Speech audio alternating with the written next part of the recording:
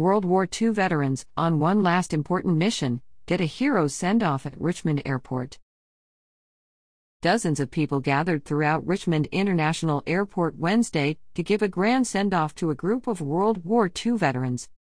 The veterans, around 20 plus their family members, were a part of the Gary Sinise Foundation's Soaring Valor program that takes veterans to the National World War II Museum where their oral histories will be recorded. The program was inspired by Sinise's Uncle Jack, a World War II veteran, who visited the museum with him and whose oral history was given to Sinise after he passed in 2014.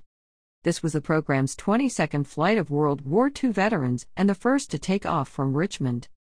Click here to continue reading on WTVR.com and Rico Citizen Partner Organization.